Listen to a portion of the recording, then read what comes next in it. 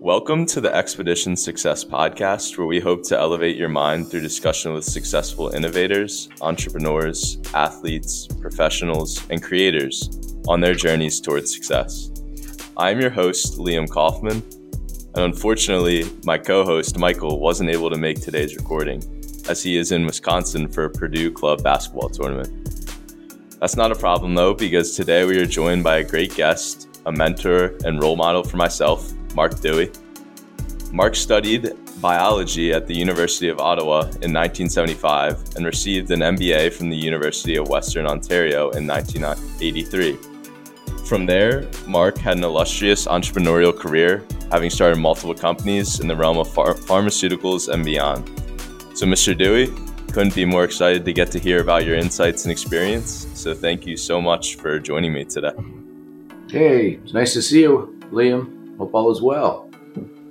Yep. So before we get into any of your actual experiences, companies you've worked on, could you talk about your background a bit? Where did you grow up? Yeah, sure. Feel free to ask any questions and or clarifications if you want. I was actually born in Edmonton, Alberta, in Canada. That's Western Canada. Think of it as the Houston of the North, sort of.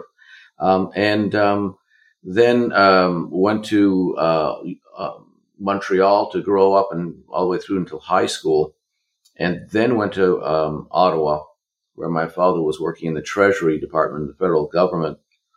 We're all exactly on the same street where all the truckers are piling up right now in Ottawa for that huge convoy demonstrating against the mask mandates. But anyway, yeah, the University of Ottawa, where I did undergraduate in biology and a graduate degree in biology before heading off to London, Ontario for a master's degree in business administration. And from there, I always wanted to be an entrepreneur and wanted to, didn't plan on working for anybody, and turned out I didn't have to work for anybody. So it worked out okay. So then you would definitely say it's something that you've always had. You knew you always wanted to be an entrepreneur versus something that kind of came on later in your life? Yeah, I always felt that I wanted to be independent. I wanted to be, didn't know it in myself that I was contrarian, but it turned out that way. But I really wanted to do kind of like my own thing, but also it was really important not to be rich, but I really wanted to be financially independent so that I could have this one life in a way that I'd be able to help other people my way and also live the life that I wanted to live, and not be highly constrained by other people making a bunch of decisions, because we're all very fallible. I make a lot of mistakes, and what I want to do is live with my mistakes and not live with someone else's bad decision making. So it was the part of the challenge I gave to myself, and it takes a lot of time and effort to if you're devoted to it. But it's very rewarding. So you decided to study biology. Can you speak a little bit about why you chose to study biology as compared to maybe business or engineering, something that a lot of entrepreneurs kind of tend to study?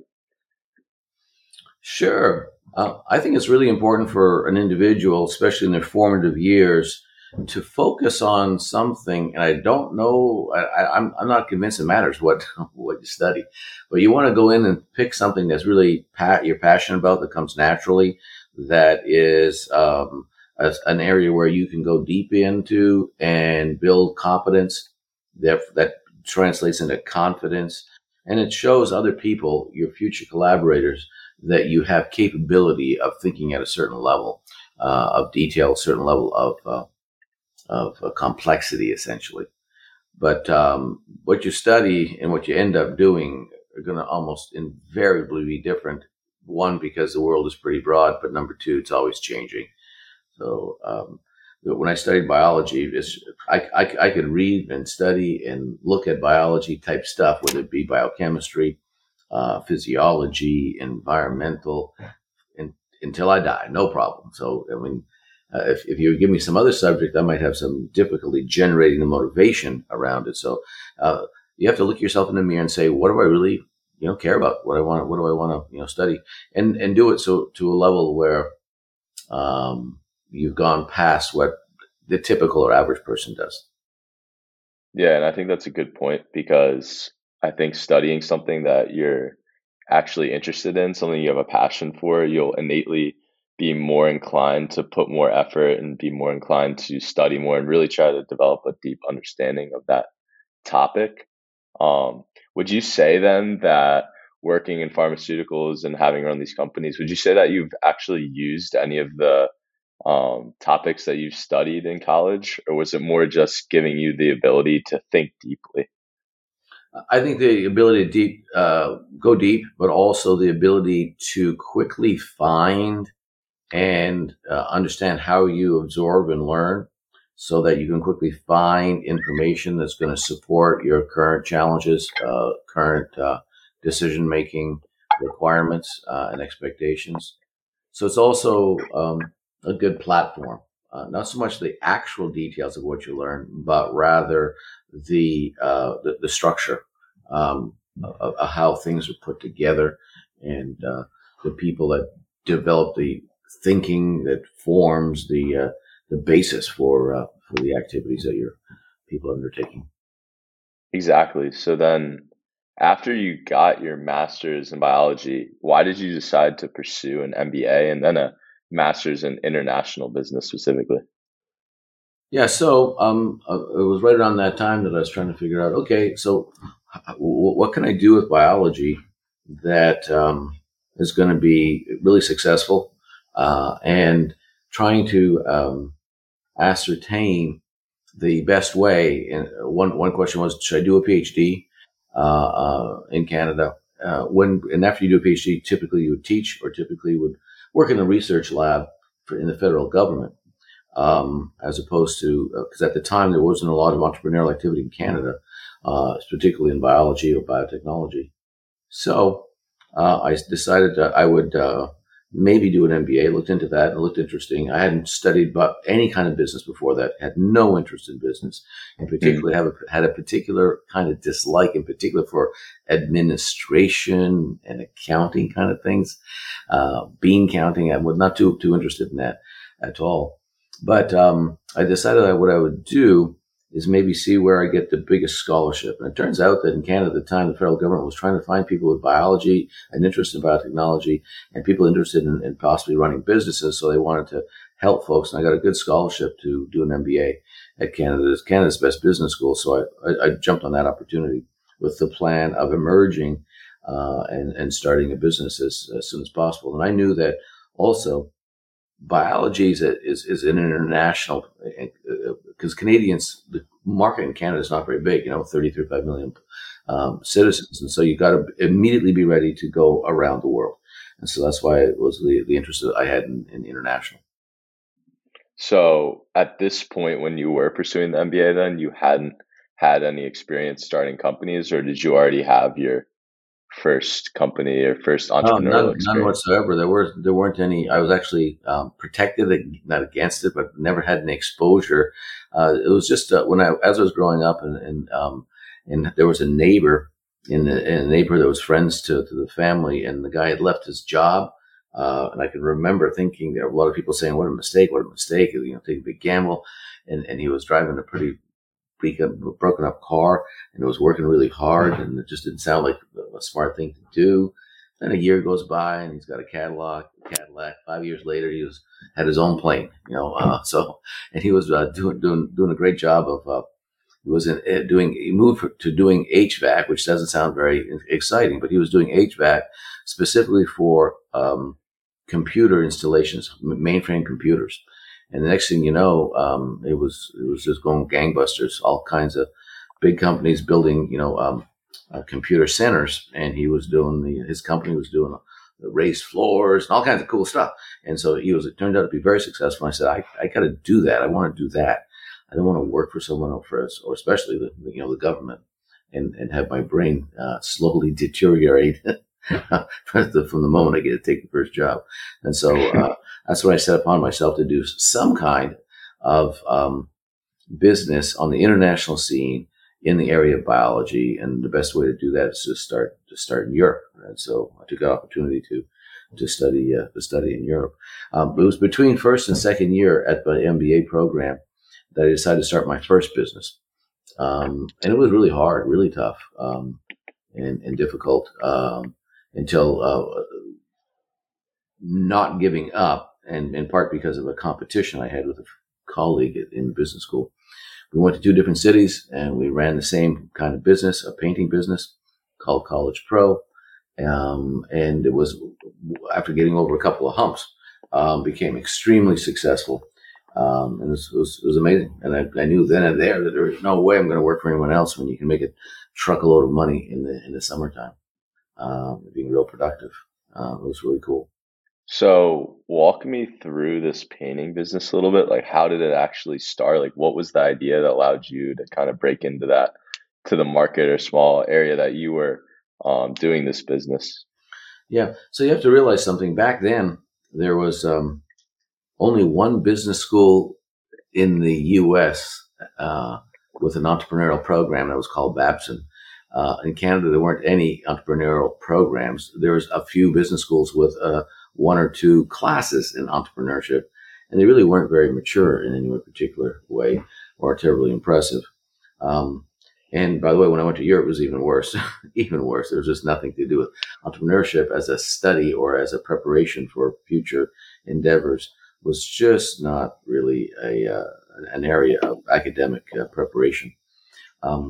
Today, of course, because of the importance of business enterprise in the small business arena, entrepreneurship was a major study, and so it was all kind of new. And I had an opportunity to be in my class. I was like the one that wanted to be the entrepreneur, right? So I had the big mouth, and entrepreneur people said, "Yeah, it's not as easy as you think, and it's hard, and we just want to take jobs with banks and things like that."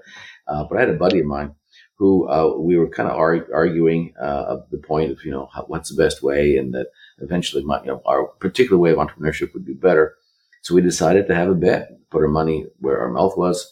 We had a bet, and that was really what drove me. Actually, was this collegial bet that who would make the most amount of money that summer. I can tell you that at that time, if you go get a job with the government through the summertime, you'd make $3,000 or $4,000. And if you can pocket that, put that in the bank, it'd be pretty damn good. That probably might be equivalent to $6,000, $7,000. That'd be the best you could do, kind of thing. But because of that competition, we started. I went to Ottawa. He went to a place called Waterloo, where now famous for blackberries, where it was started. And anyway, that summer I made grossed $110,000 and pocketed close to 15. And so for me, so it'd be like making 30,000 maybe the summer now, and the dollars today. And then you sit back and go, man, there's no way I'm doing anything else. Not painting, but being entrepreneurial, and putting two and two equaling 5 or 6, and seeing that the genesis of the value and the genesis of the success is very, very rewarding. It gives you a lot of confidence. You have to realize that I've got a lot of. I know that I have a lot of failures. I shouldn't say that. I should say weaknesses. Always known that one of the reasons I like biology, in fact, one side of biology, quantitative biology, as opposed to descriptive biology, is that I'm strong in numbers but weak with words. I'm good with pictures but weak with spelling. Putting things in the right order. And biology is all systems based. In other words, it all fits together nicely. And so all you really need to know is have a picture of how it should work.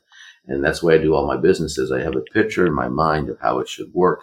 And then keep the fundamentals in mind, and not worry about the details. Business is a complex. You need a lot of people, and getting people around you that are better than you to worry about the details really, really solves a lot of problems and allows the whole boat to rise to untold heights sometimes. So is that what you did with your painting business? Did you start out with this idea and then you got people around you to help you out, or was it more of like a one person venture where you're doing most of the work? Yeah, so that's where when I said it was really hard, especially at the start, is that I found that I thought that I would be the mover and shaker. I would be responsible. I would take all that, the glory, and make all the money. Well, notice that if I grossed 110, a lot of other people made a lot of money, right? A lot of other students did. And it turns out that I was at least a couple times thinking of throwing the towel in until getting, again, smarter people to contribute and to let other people be involved, to give you guidance and help you get back onto the right path. And you share, of course, the glory with them. It's really one of the best things about the business that I feel that they don't, at least they didn't teach you back then. And a lot of people that want to be entrepreneurs are often self-centered, egotistical, and that really doesn't work very good, at least not in the businesses I've ever run. So one of the key learning for me, and it still took, by the way, a good 10 years to really get it, because young people don't learn as fast when it comes to emotional quotient issues. We always focus on, intelligence and try to show people that we're smarter. But for sure, getting this idea of having a team around you is a really important lesson. So then how do you cultivate like a good team that can work with you, especially like nowadays where kids will have there'll be such high talent, and they will feel that ego that they deserve to be at a specific company or a specific place. And how are you able to just get someone to be on your team and convince them that this is a big idea and that this is something worth their time? Sure. So that's where like all kinds of marketing, people sometimes get confused that people need things, want things. Well, and that's true for shelter and food. But when it comes to anything that's beyond the normal everyday stuff, it's all about self-actualization. So if you talk to someone, they're going to have a dream. They're going to have they're going to have some kind of aspiration. And the trick is to tie your company, your trajectory, and your vision of success with on an individual basis. You've got to be able to talk to people, and of course, it becomes more difficult when you have 1,000 people. But when you're still in the dozens and all the way up to 100, 150, you really should be touching base with the people on the way in to the company to make sure you at least grab one nugget of their dream and tie it into your dream. And that becomes, then their energy starts flowing into your energy, and that can goes a real long distance. Everyone has to work, everyone has to get some money, everyone has to eat, but they're spending most of their time during their day thinking about their future, right? Thinking about what's going to happen in their life, and they all have different, unique potential journeys. While they're helping you out, man, make sure that they're just excited as hell. Not about your dream, by the way, but about their dream and how it adds to your dream. And that's really, really effective. So then you're a big supporter of kind of not actually in a way like planning out your future, like knowing what you want to do and why you want to do it. Oh, big time. Yep. Being flexible still. And so the idea of having a vision about what the next 10 years looks like, having a mission about the next 5 years, having a series of goals that are singular and nicely described, for on a yearly basis. And then I'm a big believer in having objectives that support goals that support missions, and missions that, of course, in alignment with your vision. And these objectives that I'm referring to are typically sometimes daily, sometimes weekly, sometimes monthly or quarterly, but they have something very specific. They have this characteristic that an objective has that these other dimensions of future don't. And that is that an objective has a time dimension and a quantity dimension. And I can tell you that having the discipline of focusing and making sure that that's the case is part of a fundamental parts of success. So that way, all your objectives, by definition, whether you're successful or not, and can then adjudicate and change rapidly based on success and failure of objectives. And I'm a big believer that you should hit your objectives about 80% of the time, fail about 20% of the time. If you're winning over 95% of the time, you're not stretching enough. And if you're losing 50% of the time, man, you're going to be so depressed. You probably aren't going to go too far because you're not happy and enjoying the journey. But yeah, that's how I pretty run things. So taking it from like a top-down approach where you have your overall like meaning, your overall goals, which can be very, very long term, and then bringing it down into actual steps, definitive steps that you can track, whether that's year to year or however time frame you do it. That makes a lot of sense. Especially, I really, I think the failure aspect of that is really key. Like you said, you should fail like 20% of the time. I think that's something that's overlooked a lot. Because the only way you do grow is if you fail, and if you continue to just succeed, you probably won't get anywhere too big, because in order to actually make those big jumps, you do have to fail like that. So that makes a lot of sense. Yeah. Hopefully, this won't be too confusing, but there's also different groupings of objectives. You can think of your tried and true and your bread and butter activity sets. It might be higher than 80 a little bit, but also the new areas where you're moving into new space. You're probably a lot lower than 80%. Okay, but overall, your whole entrepreneurial trajectory is about 80-20. Because there's going to be times when you're working in brand new green space, starting at the startup of a company, trying out a lot of different ideas.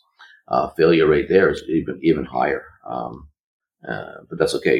You'd expect that, and that's okay. You're quite right. Everything. I'm also a big believer, as you know, Liam, in the whole concept, both figurative and as well as real concept of obstacles. I'm a big believer that you take everything that's before you, take a look at it, make a decision whether you're going to go into this obstacle, welcome them, because every time you get over finally through an obstacle, you are that much better, well prepared for the rest of the activity set or journey. Very true. And I think it's important to be aware that you're in those almost cycles, if you want to call them, of failure and success, so that when you are like facing those obstacles, you can be aware that this is part of it, and if I continue to work and I continue to keep standing up, if I fall down, then it will lead to future growth. Yeah. One of the things I learned, and of course you're always learning. I'm always learning. I'm taking notes. I have a diary where I review and put notes down. And one time, once I gave a speech at Babson, so it was kind of fun for me to eventually, many years later, after wanting to and would have liked to have gone to Babson, went there to give a speech, and then eventually hire some students from there. And one of the concepts I learned there was this idea that you don't fail. There's another perspective of failure, which is really that you really start pivoting, and so that when you change and decide, for example, that a particular company endeavor is not working out, you instead of saying I failed, it might be a lot better to have a perspective that we're pivoting, and that we're taking everything that we've learned from the failure and from all other successes, and we're now jumping onto a new trajectory with more momentum and more capability. So you say pivoting, and that's interesting, because I think a lot of times, especially entrepreneurs, when they have a company that they've been working on, spending all their time on, it almost becomes like a son to them. And then they have to pivot, or they have to put this company away and decide it's not worth the time anymore. How have you yourself ever had a company like that? And how do you know it's time to give up this venture, to stop spending time towards this because it's just not working? That, of course, is a judgment call, and some people stick with companies longer than other people do. And there's a difference between pivoting within a company, in other words, saying that a certain activity set, a certain component, division, product category isn't working, so you pivot, learn from it, and pivot, versus shutting down, potentially moving away completely from a company. One goes a little bit faster than the other, big believer in failing rapidly so you don't waste a lot of time. I'm also, though, pretty dogged. If I start companies, and so when I started a company, I had a lot of conviction for it. So I keep on trying and trying, typically, but still, there comes a time of the 21 companies I've done. There's at least a third of them that had to be shut down. It was the appropriate thing to do. In my case, I believe that you go down to a point where you have money is getting tight. And you want to be able to save enough money so that when you shut down a company, you do so very gracefully, with both integrity and with open mind, and assisting everybody that was part of that dream and the train, if you will, going forward. Because some people take it pretty hard, really hard. It was part of their life, part of their dream, and so you got to make sure they get soft landing. So you have enough time to find them jobs, enough time to get them comfortable and actually get that last paycheck or even more, right, etc. But also, there's other stakeholders in companies.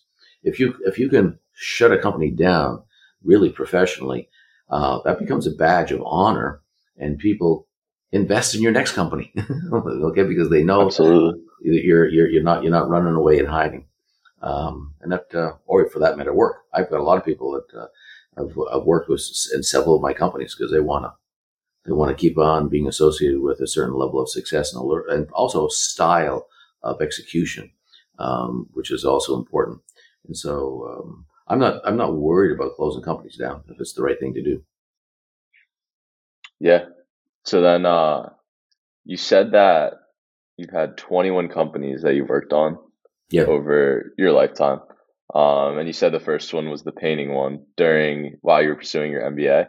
Sure. So after you had that degree and after you had this painting business, which I'm sure was pretty successful over that time that you worked on it, but I know for a fact that you had bigger aspirations than a painting company and you wanted to make bigger change in the world, and that just wouldn't cut it. So from there, what was your next pursuit? Or after you got that MBA, what was the company that you decided to work on or that you worked for? Sure. I started a company called Due West Research, which was a funny name. It was called Due West. I had a dream one time to be in California working, and have a nice business there and everything. Yeah. But anyway, but I ended up going to Europe and starting this little company, and wanted to get into pharmaceuticals because I had this really whole bunch of ideas, but found that it was really hard to compete. So many smarter people, set great track records. And then one of my mentors suggested to me, well, definitely stay in biology, definitely stay in high tech, definitely stay in the things that you're interested in, like pharmaceuticals and stuff. But everyone else is so much smarter, with so many years of experience. And you want to do service first, which is a smart idea because College Pro is a service, right? Your break even was like 3 windows. You paint 3 windows and you paid for the paint and your ladder. You move pretty quick. And so I was starting a consulting company that was going to focus on market research, in particular because of my interest in business. I wanted to do new product entry into the world markets. So I was going to help companies do that. So I figured I'd learn enough from doing that, then I'll start my own companies with new products. But no one was hiring me because I was pretty freshly minted, right? And so my mentor suggested, don't worry about all the pharmaceuticals that are already out there and the categories that are already out there. Focus on something that people don't even know anything about that way. And you don't know anything about it either, but then you'll learn enough that you'll be at least on par with everyone else that's, starting out in this new area. And at the time, monoclonal antibodies was brand new. And so I did my own little study of monoclonal antibodies, wrote a little paper, and it was a commercial paper, not a published paper. It was like a white paper, and started running around, talking to as many people as I could see and would listen to me. And they started saying, well, why don't you go and help me go over here, go to this country, go to that country. And I liked traveling at the time. We eventually had 5 offices on as many continents, running around doing a lot of footwork, doing great market research for the likes of DuPont and other large, Pfizers of the world. It was a lot of fun. Of course, I was traveling all the time, so eventually wanted to slow down, and then went into data analysis because with primary market research, you're running around the globe. Whereas with data, it comes to you, right? Someone else has aggregated it and brought it in. And I was able to focus more on the data analytics, artificial intelligence side of predictive analytics as a second phase, and the start of another company called Prometrics, which stands for professional measurement. And that worked out real well. And it does give you a lot of satisfaction to build and then sell something, start from scratch, and eventually other people see such value in it that they come knocking on your door. I can tell you that one of the ironies of entrepreneurship is that when you need money, no one's giving it to you, and then when you don't need any money, they're knocking on your door to give you money. That's funny. So 100%, did you decide to make this decision to just study and research something that you're not as familiar with? And if I heard it correctly, it was these monoclonal antibodies. Correct. Which, do you want to explain that a little bit for the viewers and myself too, who's not familiar with biology? Sure. I guess one of the themes of what I do is to try to, knowing that I'm not the smartest guy around, it's pretty good to find people that are really smart and kind of like get behind in their shadows, pick one area, and then speed up basically and just barely get in front of that little group. And the rest of the people think you're really, really smart. And so at the time, there was most drugs were small molecule drugs like Valium, for example, like you take into your body, right? Calm down, kind of thing. Whereas the new biology at the time was that that we could actually make monoclonal antibodies in animals like rabbits and alpacas, and as you know, we have a farm with alpacas. Is that you can then extract and purify them, and these monoclonal antibodies can go into a body and help with infectious diseases. It can help build your immunity against cancer, and so over the course of 20 years, literally. Not hundreds, thousands of new drugs came out that were all based on this new technology of taking the antigen, the bad thing, if you will, putting into an animal, building antibodies, taking them out, and then putting them into humans for purified form to elicit the function of our own immune systems that are, of course, typically weak, which is why we are going to have a disease associated with that. Lack of strong antibodies. So it's like the backwards almost of what was previously or what was the norm back then. Yeah, something like that. Yeah. Then the next, then you start jumping on waves. The next wave after that was something called DNA probes, and then these days we do mRNA, which is just another example of the next wave, so to speak. So then, if you were struggling to get people that would hire you just because you're so new and you didn't feel like you could break into this industry where people are so developed already. So how did you go from being in that position to now being in the position where you were trying to get you were trying to get clients for your consulting company? And how were you able to convince people that they should pay you and that you were going to do a good service? And this research you had done was really something that would make an impact. Sure. So entrepreneurs do need to do something, and they have to take risks. I'm not. Make sure you don't interpret my next comment as suggesting that you should ever be untrue, lie, or be deceptive. But it is important for you to see the future, describe the future. It's probably good to point out that it's a supposition, so it may not come to pass, right? But you usually say that kind of quietly, almost under your breath, because people want to engage, partners in business that are willing to stick their nose out and built a reputation of not giving up. In other words, so when there are problems, you get into the foxhole and you don't come out of that foxhole until you've solved the problem for your client. When you do something like that, that person who you probably saved, right? Saved their career, saved the project, saved something. That person for the rest of their career, 20, 30-year career, will always call you. Okay. And so, the idea of if you're going to bother jumping into a foxhole, you might as well jump into one where you're going to be just really excited about learning a lot to be able to solve that problem.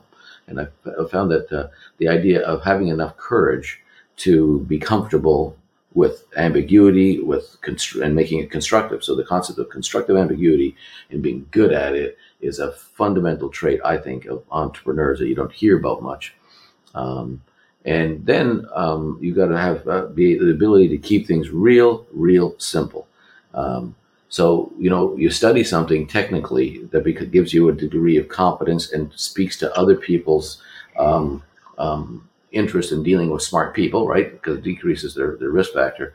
But then the entrepreneur is the person that decides that they're going to try to fill a gap between what it is today and what people want tomorrow. And you're going to fill that gap, and most often you don't know whether you can do it. All right, so you're going to say you can do it. You're going to say you've got courage, or you're going to say that you're going to put the team together. You're going to say it's going to happen. And yeah, you kind of close your eyes and then you jump. Okay. And so there's you're always learning, you're always building stuff. And having a few degrees behind your name is good, so that people can see that you can do it, especially at the start. Later on, the degrees aren't that important. So you've got people like Steve Jobs and Mark Zuckerberg and Bill Gates that didn't finish their degrees. But I feel it's very important for today's entrepreneur in a very competitive environment. Finish your degrees, get a few extra ones while you're at it when you're young and having fun. Do a lot more, take the time to think about what you're going to want to do with your entrepreneurial career. But when you're doing this process of these, I call it the 5 C's throughout this, my little paradigm of where's the courage, and do I have the conviction to jump into this new space, this new business, this new gap, if you will, to try to fill it. And that courage is essentially the risk-taking process, and you get paid for taking that risk. I feel sometimes guilty when you make a ton of money, millions of dollars. Should I feel guilty? I don't feel guilty now because I'm the one that took the risk, put the team together. But the idea then you see is that you have these 5 C's. So courage is number one that you start with. You're then what you want to do is apply a degree of creativity, the second C, and sit down and go, I'm going to think this through. I'm going to talk to a bunch of people maybe, but I'm going to think this through and devote myself to a plan, a vision.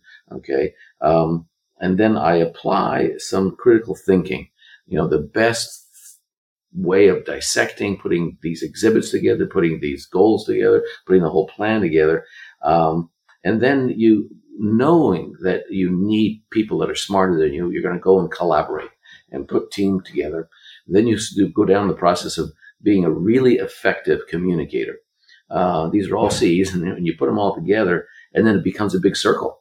Because what happens once you start communicating, they'll give you reinforcement. They'll give you pat you on the back, and that makes you feel so confident that it gives you more courage. And then you do the cycle again, right? Courage, creativity, critical thinking, collaboration, communication, and wow, it becomes a spiral going up, and up. And whenever you have a choice, the key idea is you should always be putting never pick one thing when it's in front of you. Never. Always at least 2, if not 3, establish criteria for the selection. And one of the key criteria of selection, when everything else is equal, is always think of a pyramid. And you always want to climb a pyramid of value so that eventually you're at a high level in that pyramid, and you get really surprised that, wait a second, I just spent 1 hour talking to these people, and we just sold something for $500,000 with a $200,000 margin. And I don't even have to see this thing again until the project's finished, in 2 months. That's high value time and high value delivery of services and or products. That's what makes the world go around, and it's a lot of fun.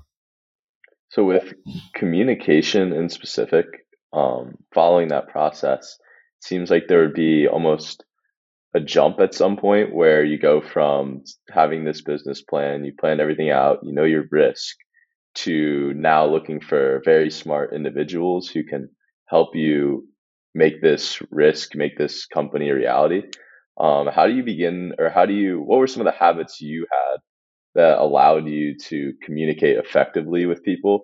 Especially because I feel like when you start something out and you have all these new people that you need to keep in track, it can be hard to do that. So how are you able to do that successfully? Sure, that's a good question. I think that a lot of entrepreneurs I see, because there's a lot of them out there these days, young people, they know that they have to communicate. They know that they have to sell. They know they have to convince people. That's all true. But I think that a lot of people I see, what they forget about is that communication is really, at least in business, is an exchange. There's a whole theory, social exchange theory. And what's really key is not the one-way communication, which is really typically selling, right?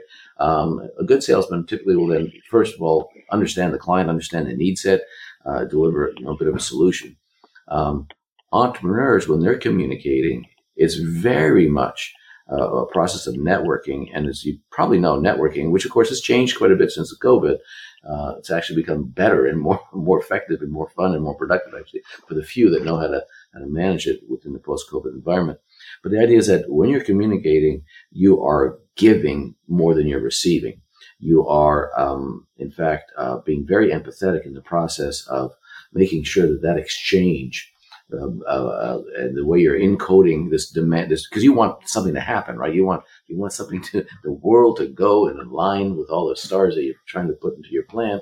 And that's there's a lot of friction, right? There's a lot of reasons why they're not lined up. But by making sure people understand that by listening to you, they're going to be so much better off. It solves their problems. By the way, I'm not talking about just their business problems and maybe their job problem, but their dream is going to be all making people around you feel very special because of the interaction each and every time. Yeah, they should every communication. It's not always the case. Of course, sometimes you have disagreements, but the plan is walking into a communication. It should be as short as possible to achieve the goal in question, and that when the two parties, walk in different directions, both of them are so happy that communication took place. And by the way, sometimes, there are some people in the world that are tough to deal with.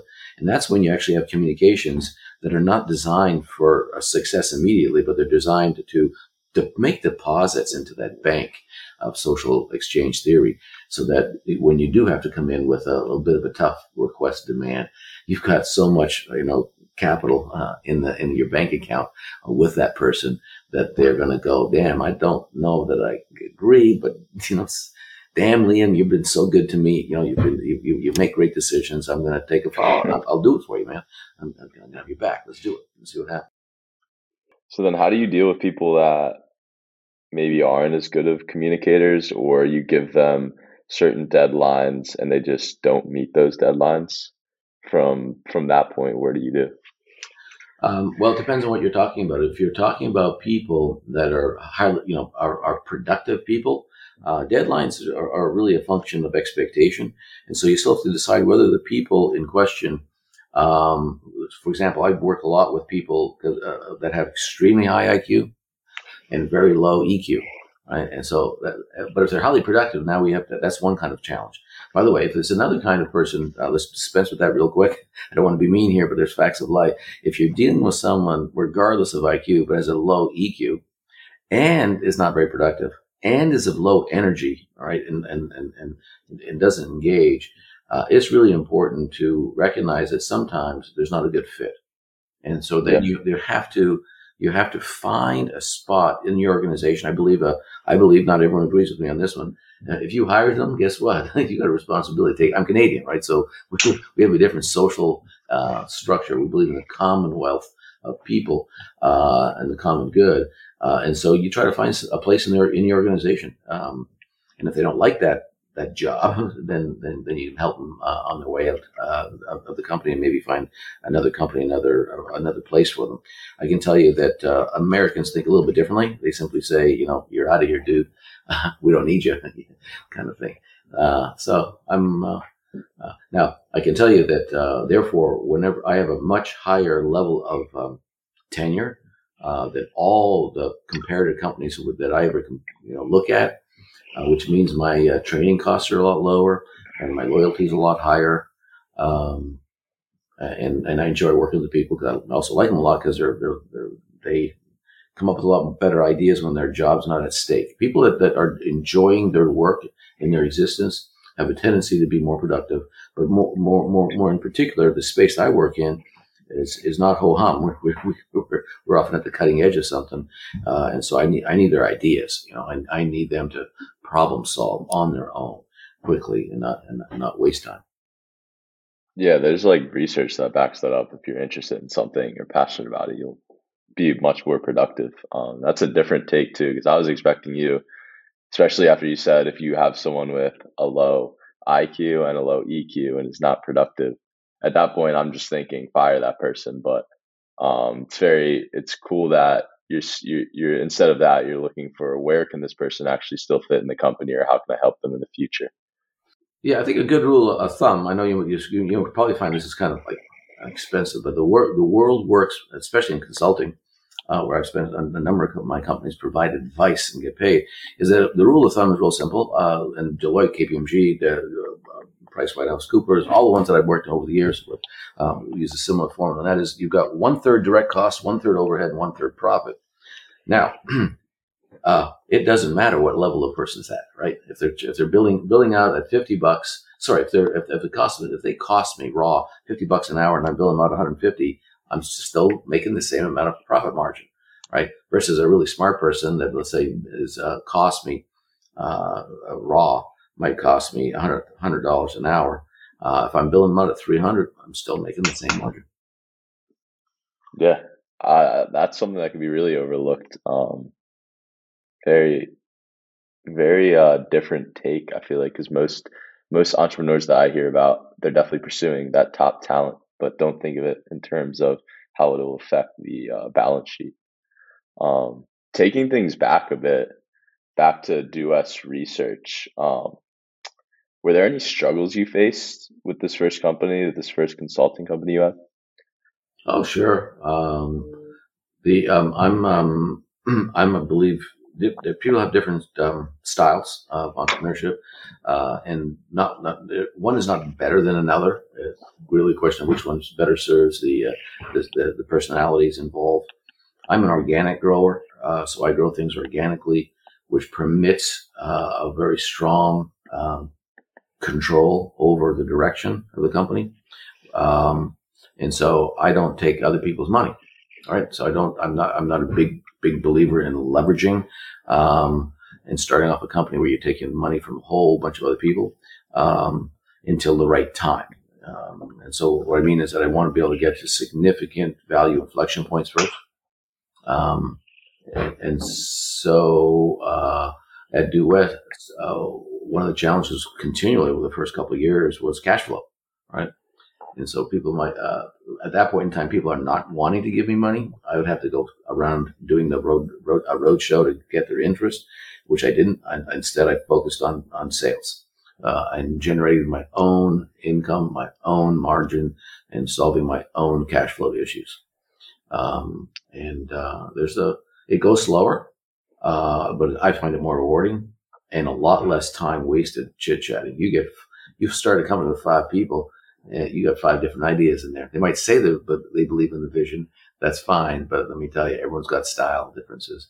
Then you throw into the pot some VC money, et cetera, and that becomes really problematic. Once you get big enough and you can get a standard banker to give you money that is non-dilutive and simply has an interest rate, your accretive component of every action you take is much more rewarding from a financial perspective.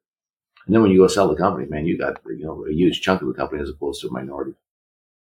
Yeah, so definitely focusing on proof of market, would you say, before even like looking for for funding or anything. Like really prove that this idea, this product is something that's working. And then if it is at that point, then you can still just continue on and grow it by yourself, so that you do have that control in the future versus getting funding right away.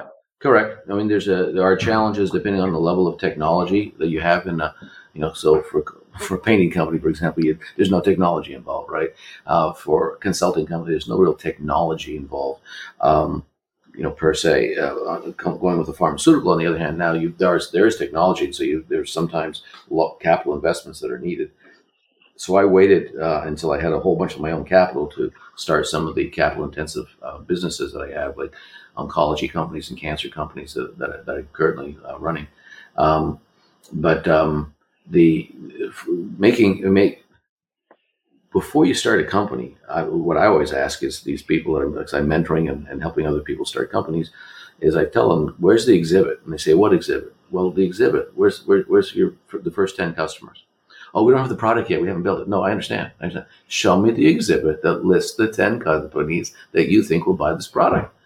And they'll always find excuses. They go, "Listen, how many customers do you think you'll have after 1 year?"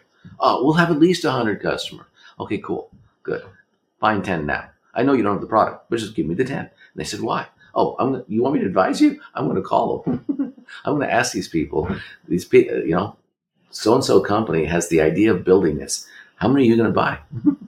And it's surprising that a lot of people are really worried about that exercise, that discipline necessary to in fact engage the prospective customer. Particularly, for example, a really good discipline is to. I'll give you this one. And it's not my invention.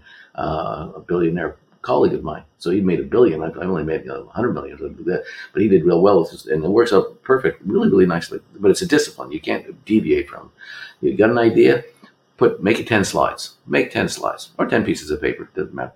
But 10, not 11, not 9, 10. All right. And you present that to 5 prospective customers. And if you don't have 3 of them saying, where have you been? I want this. I need this. I want it. Then take those 10 slides and push the delete button. Go get another idea. Okay, there's lots of ideas, right? Now, let's say 3 of them say, "I'm interested." Then you ask them straight up, "Cool. I need to know. I don't want any money. I'm not selling this right now. It doesn't exist. But will you give me X amount of hours in the next 90 days to continually review my status of my development of my product?" And if they don't say yes, delete button again. Okay, you need all 3 of them to say, "I'll give you a whole bunch of time." In other words, they have to come out of their skin, come out of their existence to want this feather in their cap once it exists. And then at the very once you have your product done, you come right back to them and say, "Listen, I'm selling it now, and I'm going to give you 50% off on this thing if you give me weekly updates on its usage." Okay, and what you're doing, what you like, what you don't like. And again, the moment those 3 don't say yes, delete button. Go to your next idea. Now think about it. You're going to have many failures like that and feel bad, by the way. "Oh man, I had this great idea." Hey, let me tell you, once you get to the next stage, which is now you're starting to sell to customers, the other, a bunch of those so-called the next 100 customers, you sit back and tell them, "I built this thing. Here are 3 companies that use it already today. All right. This is exactly why we built it this way, because of what they needed and wanted and their input. And you're exactly like them. You want it and need it. You should love it, and you're going to love it," kind of thing. And it works out really well. It guarantees success of your eventual product by definition, and it also gets rid of a whole bunch of crappy ideas real fast. That's really critical too, because it saves your most important thing, which is time. Especially when you're starting, whether it's a product, making a product, prototyping, all that takes super long, and it's a very long process. So if you don't actually validate your idea and know that people, once this product is created, are going to use it, I think that saves tons of time, because you don't want to waste all that time making the product, and then you go to sell it and you realize that no one wants to actually buy it. And now you've just wasted more ideas that you could have been working on during that time. Correct.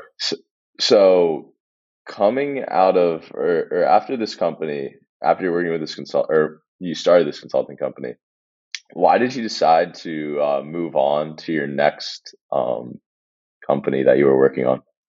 Sure. So remember that pyramid? Trying to understand what's the best way of is it better to keep on moving with US research, or is it better to secure leverage of all the things I've learned about bringing products to market, making presentations, etc., to all these corporations, or would it be better to become sedentary, a little bit more sedentary, and get a lot of data that's already collected from other locations, and then build up what would be what I wanted to, which was proprietary algorithms that predicted success in the marketplace, and then focus deeply on patients. And turned out to be what we did was patient identified data. So our data could be merged across data sets from insurers, hospitals, physicians, and in my particular space, which was of expertise, which is specialty pharmacy. And then we were able to walk into pharmaceutical companies that, as they were designing their products in future markets, and give them services at extremely high prices, charging millions of dollars to tell them whether their ideas now are going to be good or not. Because sometimes, especially in healthcare, it's a complex market. You're not really. I'm not talking about over-the-counter products. When you're selling a complex $10,000 per month cancer therapy, you've got insurers that are looking closely at it. You have physicians that have to prescribe. You have healthcare systems that have to implement. It becomes a complex web. And having relatively simple algorithms that take in a lot of data and provide some differentiated recommendations save pharmaceutical companies untold millions of dollars, becomes an awesome little product to have. So it definitely was higher up in the value within the pyramid, and wanted to pursue it because it worked out real good. So you mentioned that it was a heavy data company, and that's how you made a lot of the decisions. And you mentioned these algorithms. Something I want to ask is that were these algorithms designed by people that worked for you, or at this point, because I know this was probably around 2000, even before 2000, and AI was developed a bit. Was AI a part of your company at that point? No, not at the start. For AI to work well, you need truth tables, and these truth tables are typically based on very large databases, so that you pull out a particular instance of reality, and then you build your predictive capability around that, and then apply it to areas where you to the data that is not quite as full or complete, and then test to see what its area of the curve is, or just basically its predictive value. No, at the start we were literally just trying to build a databases and integrate data. That by itself, by the way, just the integration of two data sets that have never been together before creates a fair amount of value right off the bat. Then securing other data that people would not normally can think of as being helpful becomes even more more interesting and a lot of fun. I'll give you an example. So it's really easy if someone was to tell me, or you grab the data that says, here's a drug, here are the sales, here are all the doctors that prescribe it. Becomes relatively trivial to say who are the top prescribers, right? Who are the best sales reps? What are the best geographies? That you can even do that in Excel and do some sorting kind of thing. But then when you add on, let's say, another data set that talks about what the patient's economic status is, right? Now you might be able to predict how long the patient's going to stay on drug, right? Then you can predict and model what the value is of having a copay assistance card brought into the marketplace that will then allow more patients to be on drug longer. And then you get to model that out. And then if you were to bring in things like, let's say it's an asthma drug, and you can bring in pollen count from every zip code of the country, right? Then now you can be able to predict when the upsurge of use of a product for allergies is going to spike, and that in advance, and therefore when they're going to be out of stock, and so you can actually tell people in advance, where to send their product. And they go, how would you know that? And then all of a sudden, oh my God, look at this! They predicted in advance that we were going to run to the stock, and they were right. They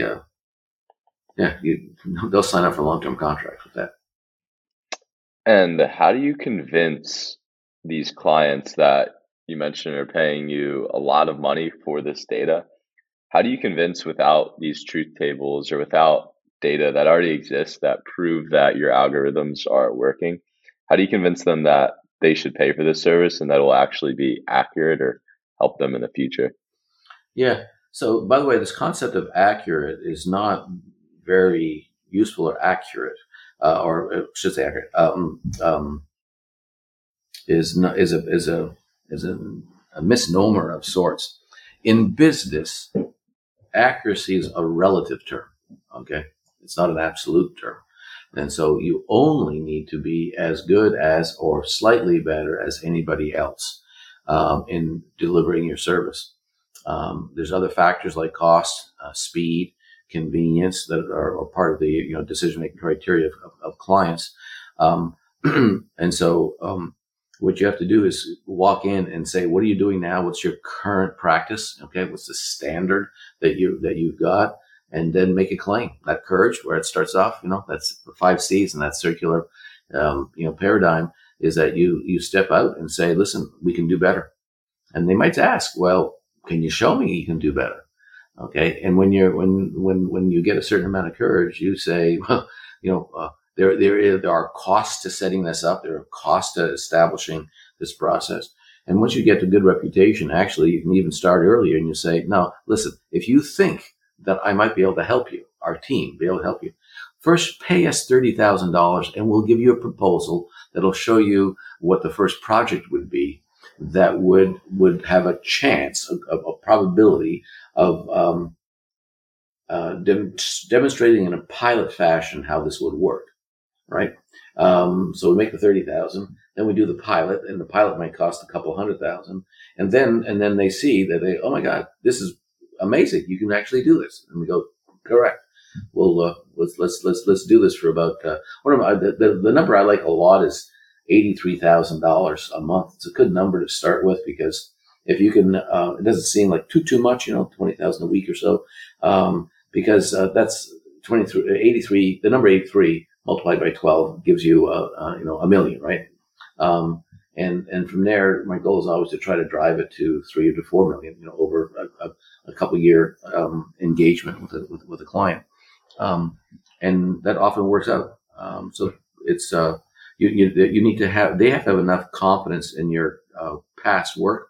And the single best way to do that is to do networking. What I mean by that is that I'm not a big one with sales reps. They're super expensive in new spaces. When you're building, you need them, and you pay them a couple $100,000 to make sure they do great work for you. But I'm a big believer in sitting back and saying, here's a team that we helped at Johnson & Johnson. There's 10 people, and I stay in close contact with them, learning about their kids and their family and their vacations and everything, right? And those 10 people in modern day corporations, probability that those 10 people are still working at the same company in 1 year is zero. 1, 2, or 4 of them have left, and they're now at another company, right? But I like them. I know them. I know them real well, and they really know our work. And I remember I jump into I make sure all my team, we jump into the foxhole. We don't come out until that's problem solved. They know that. And so they're more than happy to make sure that we are brought in warm, no cold calls, really warm presentation to the next company that they're now at, because they got a promotion, because they're probably involved in our project. Okay. And now they bring us into Pfizer, or they bring us into, Bristol Myers, or other big corporations until we find ourselves, highly penetrated. That's a really, really surprisingly easy way to get new business. And that is by simply doing really good work for people who have a trajectory in a career development path that, of course, typically takes them to other companies. Because of extending that networking beyond just business relations, and actually really just getting to know people that are working around you, because you never know in the future they could wind up being at other companies that could then be helpful for your company in the Correct. moment. Notice that you said you never know. What I'm saying is that while I can't be specific, I can be 100% sure that some of them will.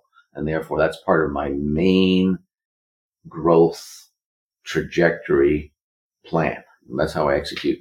And so you can either invest money in advertising, you can invest money in sales reps, or you invest money in your clients. And that's the one I picked. Yeah. Time and money and your resource to help them out. You have to make sure everyone on your team, which is why the longevity on my team and tenure becomes more effective. That's why I keep people. Just make sure they're in a spot where they can contribute. And by the way, people always stay with your company if you're not because you're paying well, by the way, but because they have a knowledge that they're contributing, a knowledge that they have autonomy, and a knowledge that their compensation is tied to their contributions. And as long as it's fair, then they can and respect that they're going to stick around. Yeah, makes a lot of sense. So something that I want to hear your perspective of, because you were with Prometrics for 20 years, maybe over 20 years. And it being such a data heavy company, I'm sure you've seen firsthand how the data boom has kind of taken over the entire world over the past 20 years. What are some of the developments that you've seen or how businesses run just from running Prometrics over those years? Oh, that's an interesting question. So, in fact, the answer would be by looking at the companies I start, because what I do when I look at all the data, I sit back and apply that 5 C's again, especially the critical thinking and the creativity part, and ask the question constantly, what does this mean, right? And so at Prometrics, we have over 140 clients, and I can tell you that 14 of those clients are a subset that I've given speeches about, and because they've started 4 or 5 companies for me. And the reason the observation was pretty simple is that 7 of them bought the other 7. But I'm the one managing their patient level, most important data, very sensitive data about what patients are doing, how many what prescriptions, how many prescriptions, how long they stay on product for, how fast they get their drug, etc. And if one company spends billions of dollars over, by the way, all these 7 transactions result in over $50 billion worth of transactions. And needless to say, just to give you an idea of how valuable the information is. If I was to tell you that I'm launching a product and I get to see all the prescriptions after the first 4 weeks, let's look at 2 scenarios. One doctor prescribes 10 different patients this drug. All right, after these 4 weeks, and after 4 weeks, all 10 patients are still on drug, right? And that's a pretty good sign, right? Let's say the doctor has only, for sake of argument, only 10 patients that would meet the criteria for this drug. And another doctor, similar kind of doctor, similar specialty, also has 10 patients, but these only put them on, only 3 of their patients went on. And of those 3, only 1 remains after 4 weeks. Okay? Which launch is better? Obviously, one launch is much, much better. And you can use that modeling after looking at a whole series of patients to model the future, the next 10 weeks or next 3 months of the launch. Correct. And then the question becomes also, what drugs did they choose to invest hundreds of millions of dollars in to be able to get this result of this, crappy result versus great result? Yeah, and we see that. And then we see these 2 companies get together to help fill the gap of the product portfolio. I sat back and sat there and looking and knowing that I'm not too bright, knowing that, and what I mean by bright, I'm not a genius, right? So I have to look at other people's footsteps. And I really felt after a while that it was a little bit like if you can think about it, a guy living and working in New York City on Broadway, and my job's just opening and closing the curtain. When you open and close enough curtains, what do you learn? You learn who the good directors are. You know which shows last and which shows close quick, right? You know who the good producers are. You know which actors are prima donnas and assholes, and you know which ones are amazingly passionate about their craft.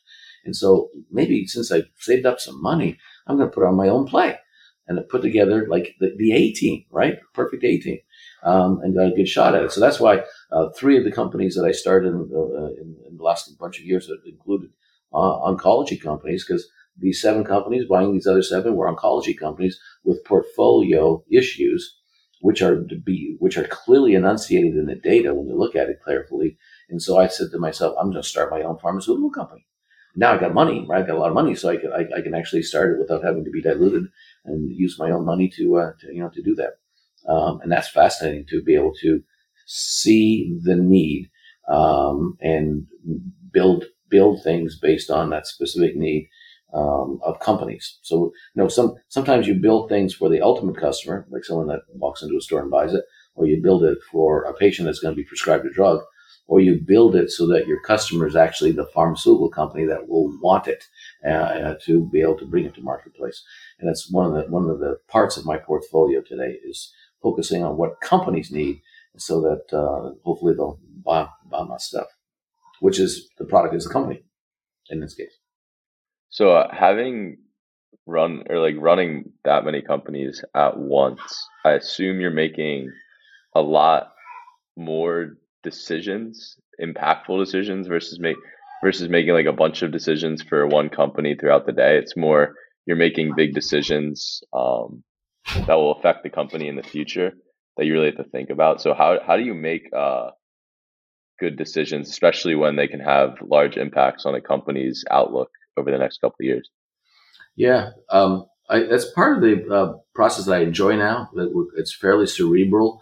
Again, humbly realizing that A, it's a big decision. B, might be resource dependent. C, require a lot of money to be at stake. What I do is I generate exhibits. So as a consultant, one of the things you do a lot is you make slides, right? And then you also create these exhibits to support a decision, to support and describe the conditions in marketplaces.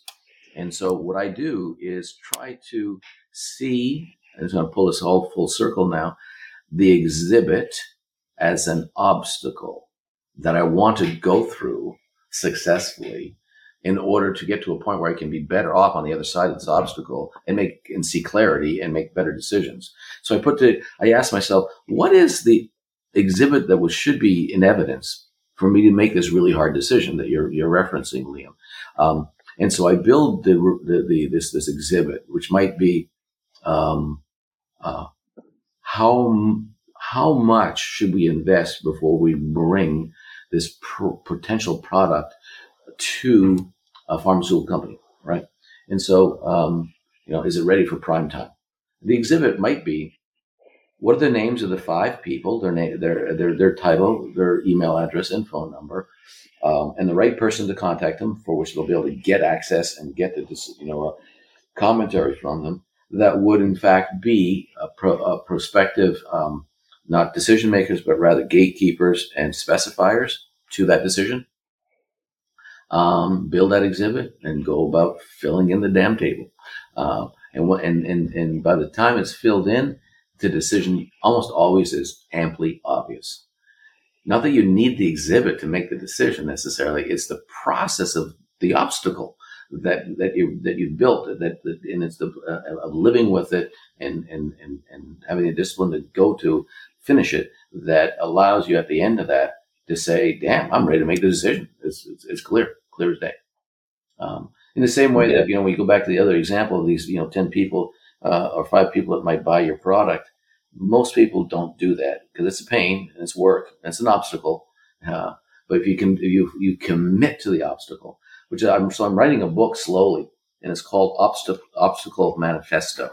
The idea that there's some really big advantages, especially for plain people like me, that will always want to have $1 million, $100 million, and want to get there, and trying to figure out how all the other smart people can do it and how hard it's going to be, is that by devoting yourself almost religiously to the concept that build your obstacles, get through your obstacles, and it gives it so you get so much more confidence. So Liam, I know that before you ever ran, I'm a big guy. I love obstacle courses like Spartan races. I'm not good at them. Oh yeah, I like them.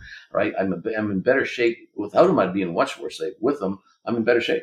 A lot of people are in much better shape than me. And the first time you ran one, You did exceptionally well. It's awesome, awesome job of doing it in an amazing time.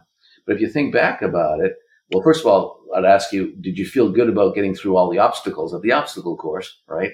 And that you probably felt amazingly good about it, right? Ready for your next obstacle course, or now thinking even better and higher up into Ironman and things like that.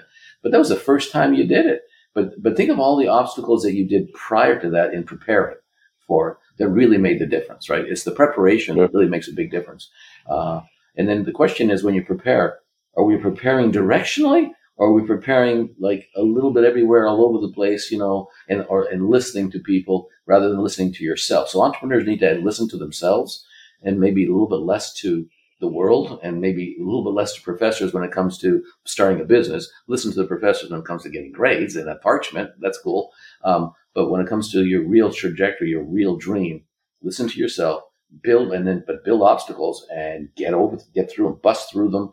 Because once you're on the other side of the obstacle, you are so much better. Kanye West and other people, of course, are quite correct. Maybe some are a little bit crazy, but you are, what doesn't kill you makes you a lot stronger. So I'm not suggesting taking any great risks or anything from a physical perspective or health perspective. I'm talking about mental and discipline to be better and better and prepared in life, and that gives you great confidence. It's also a lot of fun because if you pick your own obstacle, damn, it's you're the responsible one to see it through. That's a great outlook too, because when you approach big goals that you might have, they can seem very scary. Just looking out, especially if there's something that involves so many different steps. But when you do take that obstacle approach and you start with an obstacle that you have in mind that you can get through, then you slowly build up, and each obstacle that you do get past, and each struggle you work through, it builds on itself. So then you get to a point where that overarching obstacle that you looked at before doesn't actually seem as bad, because you've made all those previous obstacles that give you confidence. Correct. No one ever, when you're successful, no one's ever asked me. I know, it's to be debatable. My buddies that are billionaires, I'm not nowhere near as successful as they are. But a lot of people think that I've achieved certain things, but no. My point is this: no one ever asked me, how fast did you become a millionaire? How fast did you become a 10 millionaire? How fast did you get to 50 million? That kind of thing. It's not important, and therefore, you can take from that is that it's probably a lot better for you to take a more comfortable view of being aggressive at your own selection of obstacles and have fun at it, rather than being subjected to other people's really difficult obstacles that sometimes are painful, sometimes make you second guess at your whole career and decisions, and make you potentially even feel unworthy. Or for that matter, some people kill themselves, right? Because they're of lack of success. And it's very, very sad because the key thing with an entrepreneur is that you can manage it properly, and you'll be always in control of the decision making, therefore in control of your satisfaction and of your destiny. And by the way, and that overall satisfaction can be completely independent of financial success. Almost invariably, you're going to be more successful than anyone taking a salary, invariably. But I know a lot of people that are really happy and do good, do well. They're just not gazillionaires, but they do really good and they're really happy. And it's because they have control over their life and their existence.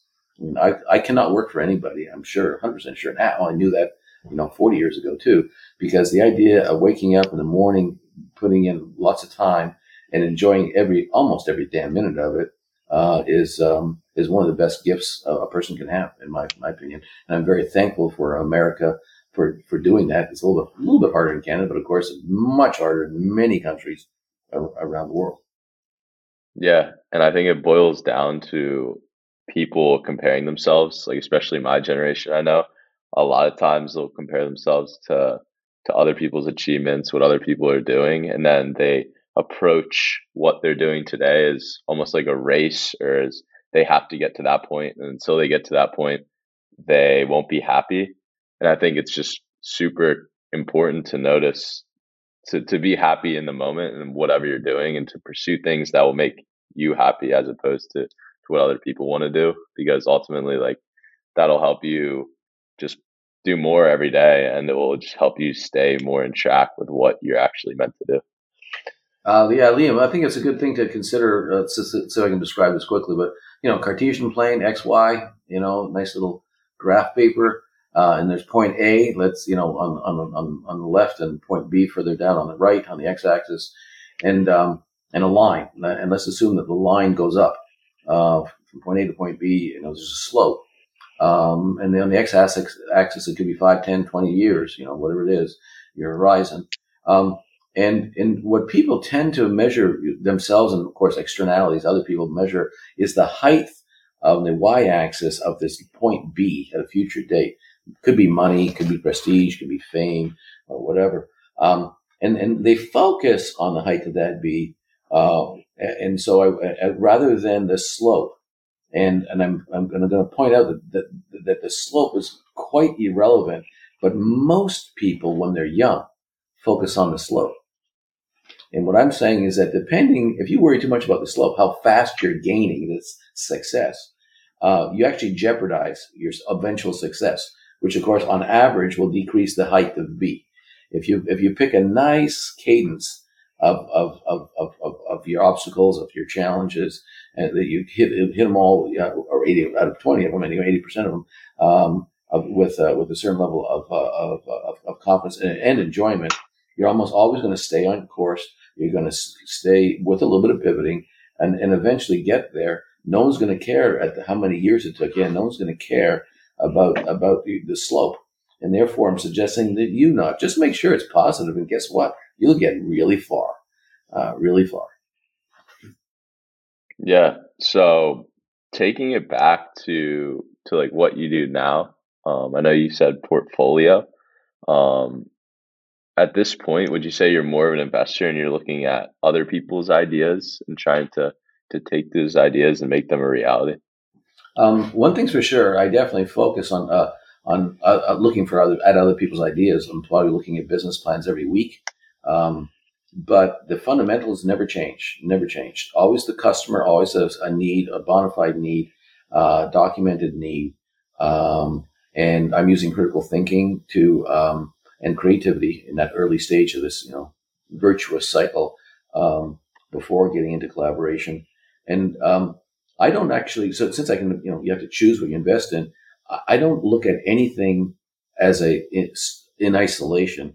And so I've set a criteria for the portfolio, and one of them is that the idea, that's not my idea, it's this other person's idea. They started a company, thinking of starting a company. And I ask myself, is it synergistic with my other companies? Number one. Number two, does it fall into my area of passion? Is it, healthcare kind of thing and biotechnology related? Okay. The next is, do they have a need for data? Because if they don't have a need for data, I'm not going to be necessarily adding a lot of contribution to it and added value. Then I ask about, where is their failure? Where's their gap? What are they missing? Because no company is perfect. And I got to be able to identify failure, and be able to fill it. Then there's synergy, and then it makes sense to bring that company into the portfolio. And therefore, by the way, I have to be active. In all the companies that are in the portfolio, I'm actually pretty darn active in helping them in the ways that are easy for me. But they look at it as an amazing added value. This guy's a genius, and I'm sitting back. Well, I already had it. I know it's part of my being, and I've been preparing for that for 40 years, for Pete's sake. So on my end, it's kind of easy. Yeah. So you're looking, like, even doing this venture capital externship I'm doing right now. It's cool seeing how different investors approach looking for companies. And some investors are just looking for that big idea that will change the world, and they're not looking as much for something that they're interested in or they're passionate about. So it's cool to hear that when you're looking at companies, one of the big things that you're just trying to take into account first is, does this company align with what I do and what I want to do in the future? And your company, as you say, is very just dealing with data, has lots of data. And I know you mentioned to me all the time the importance of AI in the future. how does AI take part in your companies, or what is the impact of AI? Sure. Excellent question. So, you go back 10 years, I didn't even know, figuratively speaking, what AI was or how to spell it, in the sense that how to implement it. It was not something that was part of my day to day existence. It was probably about 5 years ago where it started becoming part of an everyday existence, and now it's just constant, constant, constant. Um, and I teach a course in AI at Westchester University, and I think that everything we do in the future will be AI driven, which also, therefore, by the way, changes dramatically how we deliver value in any of our companies and eventually any of our products. It'll also change, by the way, everything we do with regards to how we learn and prepare for our futures. So today, it's kind of cool. People ask, what software program should I learn? And it also might ask, what languages should I learn? And by the way, when I was in school doing my MBA, we were all told, and I agreed. So I learned Japanese. Okay, Japanese were kicking ass around the world in manufacturing and quality, etc. And so I eventually set up an office for one of the companies. Do-West Research had an office in Japan, Shinjuku, just outside Tokyo, a prefecture. And it was very exciting and fun and everything. But I need to tell you, with if you go in your lifetime, maybe not mine, but certainly in about between the 2030 and the 2050 timeframe, I don't think anyone will ever study a language. I don't think anyone's going to ever study a piece of software in terms of the coding part.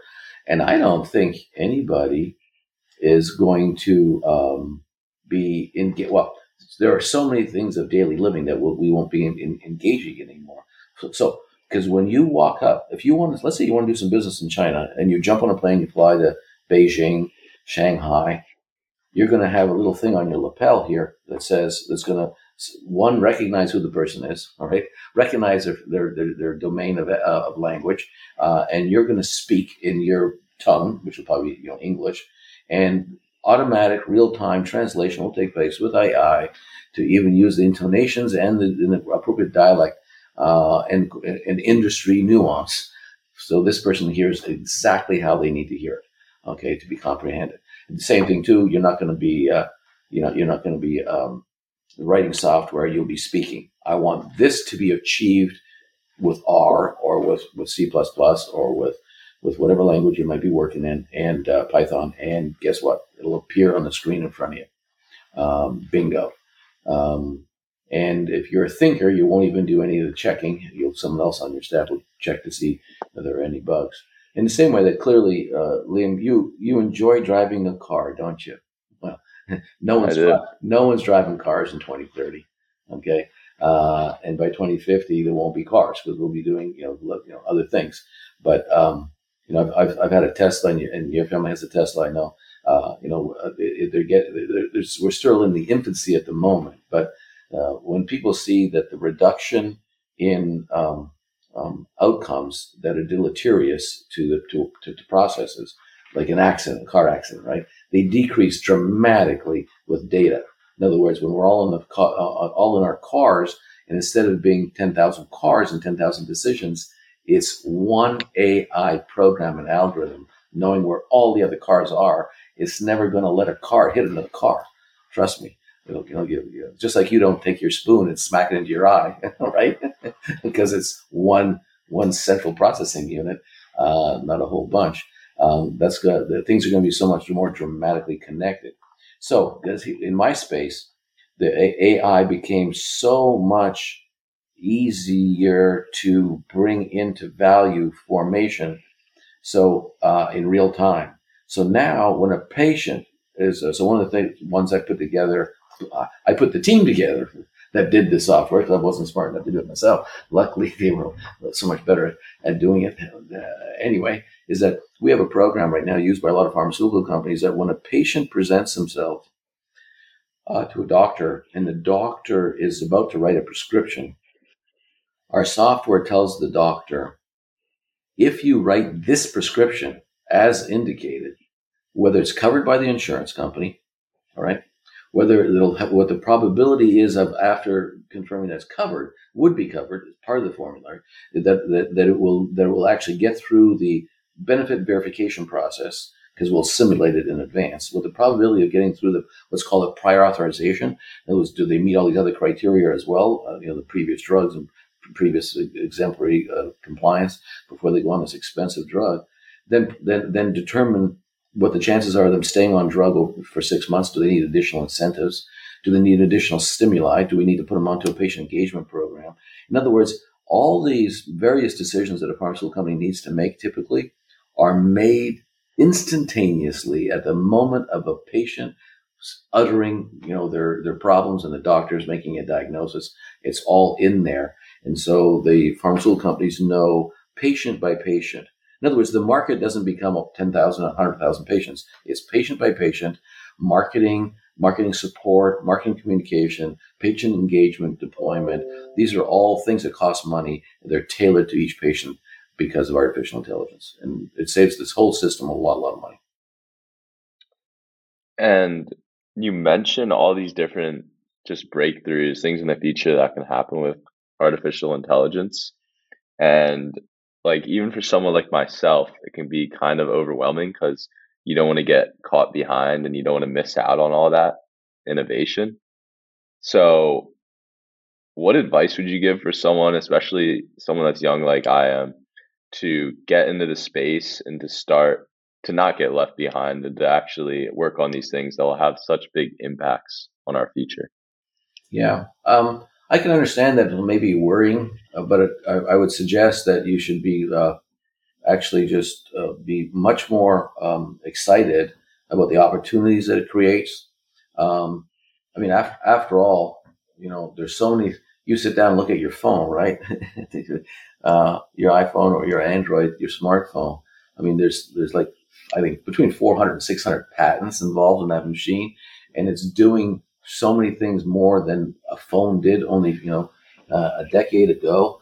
And if you bring that phone right now to someone in Africa, certain parts of Africa anyway, they would be really scared. This is just too complex, too fast, too whatever. But you're pretty comfortable with that phone now, right? You're actually exploiting and leveraging untold intellectual property. And by the way, without a doubt, I'm going to say easily over 1,000 algorithms, of which over a third of them are machine learning type algorithms, which are subset of artificial intelligence. And basically, you just enjoy the benefits. You enjoy the added synergy to your existence as a human, and your efficiency, and more importantly, I guess your brain stimulation to focus on things that are reinforcing and satisfying to you are just being increased. But I think what I would do is, because if you feel soon, by the way, I feel very, especially when I'm in the midst of people that are really smart, that I'm hopefully attracted to be a part of the journey on a company, an entrepreneurial journey, is that things get complex pretty fast. And you're right. I even get, well, gee, what am I doing in this company? This stuff is really way over my head, And so it's really cool. I go back to my diary. I go back to some key basic things. Then I go to the stuff I used to put up on the wall. Now it's just in my binder. Fundamentals, easy little diagrams of what it is we're doing, and fall back on the simplicity, not the complexity. And then that drives your decisions. Because if you have a paradigm for decision making, all you need is criteria. Establish the criteria, rank order them, maybe put weights on them, but you'd never need much more than the back of an envelope to make good decisions. Maybe an Excel sheet. I use that a fair amount sometimes, but it's still done pretty quickly, literally in minutes or so to be able to weigh a little bit of complexity. But fundamentally, the fact that data emerges just makes our ability to simulate potentially decision impact and to deliver new value is really substantial, especially today with, as we talk today, 5G is rolling out slowly. But compared to other kinds of technology, very, very rapidly. And we've got what's going to permit things like edge computing. So instead of centralized computation, we'll have edge computing, where in other words, things being done right around you in your room in terms of a computational perspective. And that's going to permit the Internet of Things to blossom. which we have only a small little bit today of. That's going to permit individualization and a process enhancement so that people live their lives in a way that they design themselves, and hopefully they do so in a way that gives them a great life for the years that they live. Now, the other revolution, by the way, is the biotech revolution. mRNA has saved untold, potentially billions of people on this planet. And now one of my friends, Stefan Benzel over at Moderna, and I know them well because I'm starting a company with one of the founders, is that they've got 50 different products in the pipeline for mRNA, including a bunch of ones for cancer.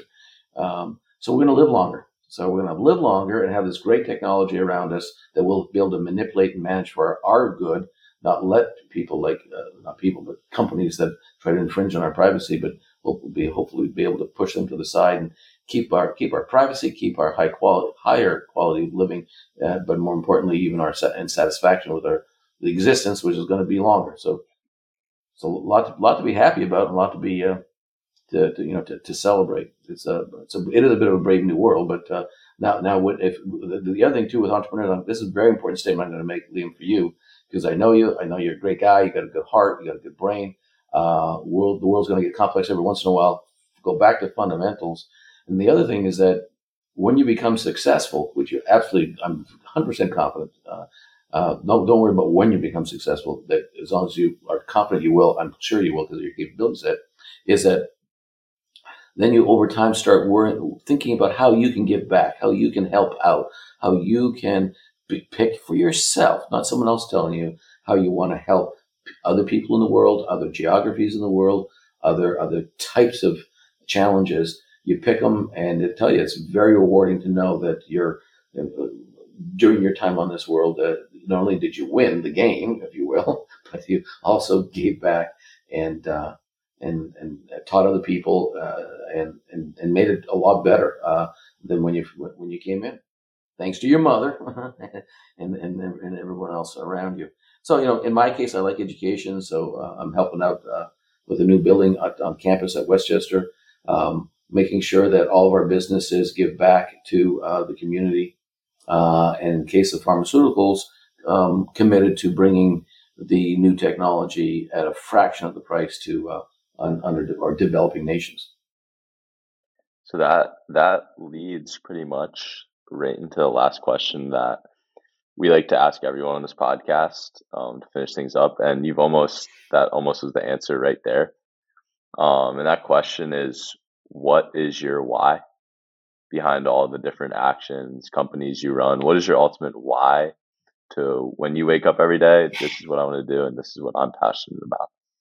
Yeah, the reason I do it is actually you have to be egotistical and self-serving to a certain degree, and then once you've achieved that, which is in my case not too much, it's not a real big container, but everyone, once you get there, and now you're no longer worrying about money, no longer worrying about any kind of concerns about Maslow's hierarchy. You're at the highest level. You sit there and go, now to be really, really happy, I got to figure out how to give it all away. All right, and in some way, shape, or form, because notice that Gates gives it away. Most people eventually kind of give, but they have to give it away their own way. So that because after all, you don't take it. It's not with you 6 feet under, right?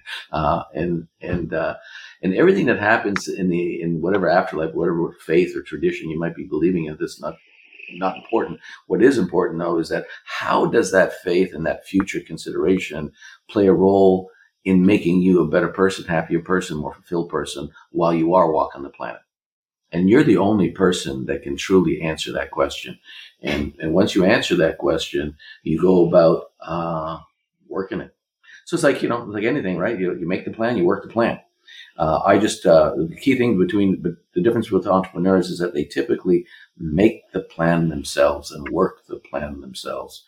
And that's part of the satisfaction process.